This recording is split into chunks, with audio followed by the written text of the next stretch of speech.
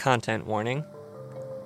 This one has some colorful language in it that I'm honestly not sure if it counts as swear words or not.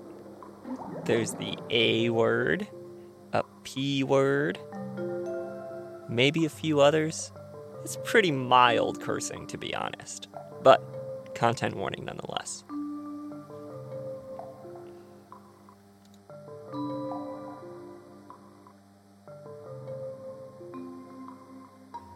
I've read Catcher in the Rye twice in my life and had very different experiences. The first time I was 17 and I read it for a high school psychology assignment.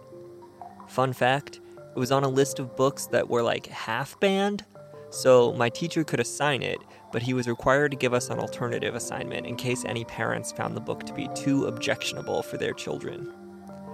In case you haven't read it, spoiler alert, it's narrated by Holden Caulfield, a teenager who is very disillusioned by the adult world and wants to protect kids from growing up.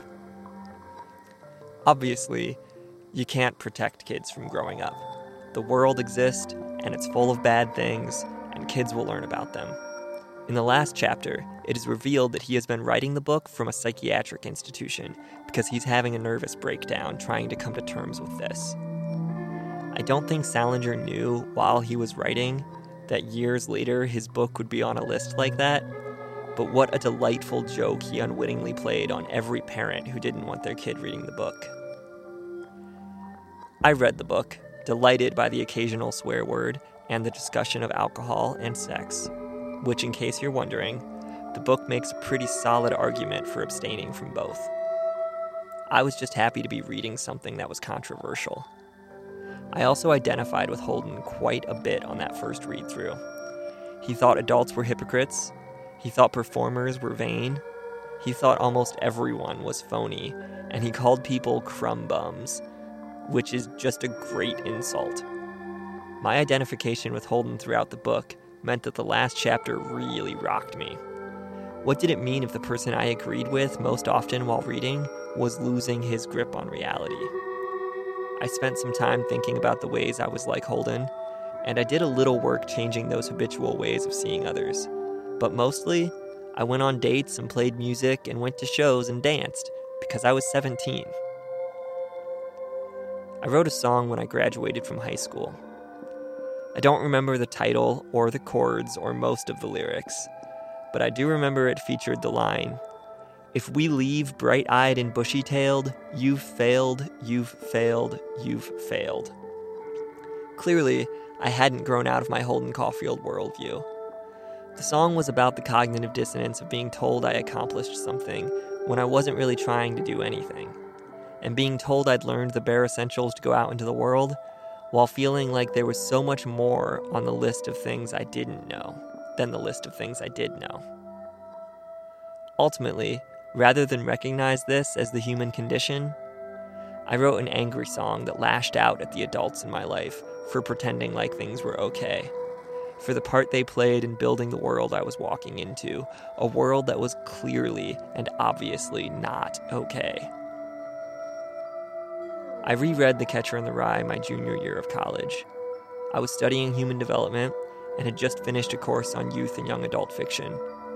I enjoyed reading these stories written for kids as an adult, and I wondered how my experience would differ rereading a book that was pretty influential on me as a teen. Turns out Holden Caulfield is an insufferable asshole. The prose was still fun to read. Crumb bum is still a wonderful insult, but my God, I cannot believe I related to that prick. He is self-centered, devoid of empathy, short-sighted and nihilistic, not in the cool or interesting way, just the depressing way. When a 17-year-old me read that last chapter and learned Holden was writing from a psychiatric institution, I questioned the accuracy of my assessment of the world. I thought I should try a little harder to have a broader and more nuanced view of situations.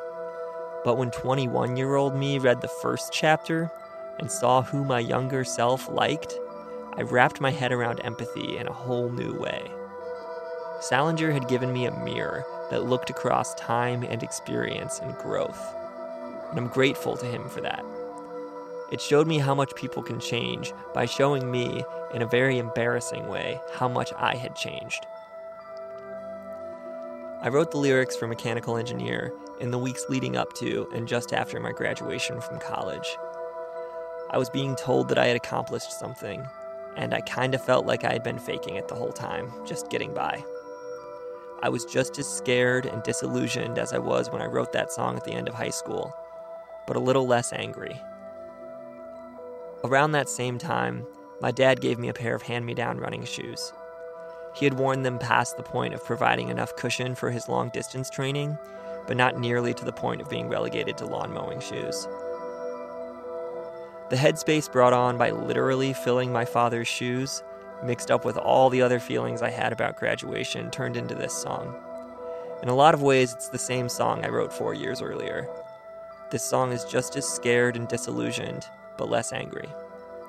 I think at 22, I could see that no one knew what they were doing, and how could I be mad at incompetence while singing a song about how I am so incompetent?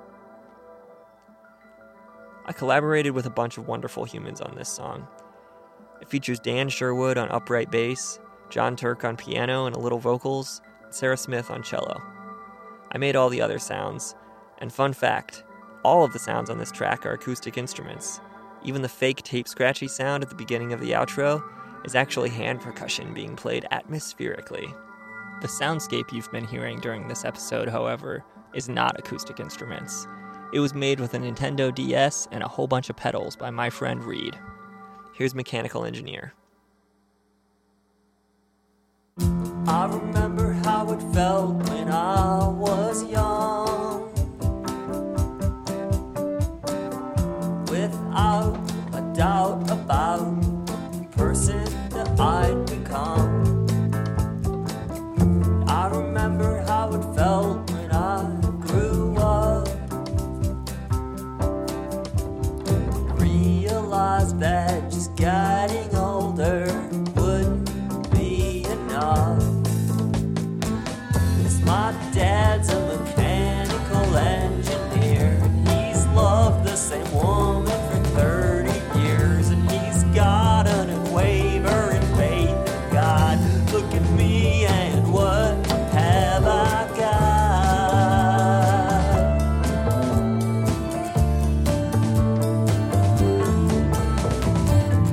I remember how it felt when they gave me that piece of paper, that diploma, that degree. It felt the same as the day before, and before that, and before that, and before that, and I'm not a mechanical engineer, and I can't just love without fear, and I used to think I knew who I'd become, but look at me and what have I done? I've done. How the hell am I supposed to do this? How the hell am I supposed to do this? How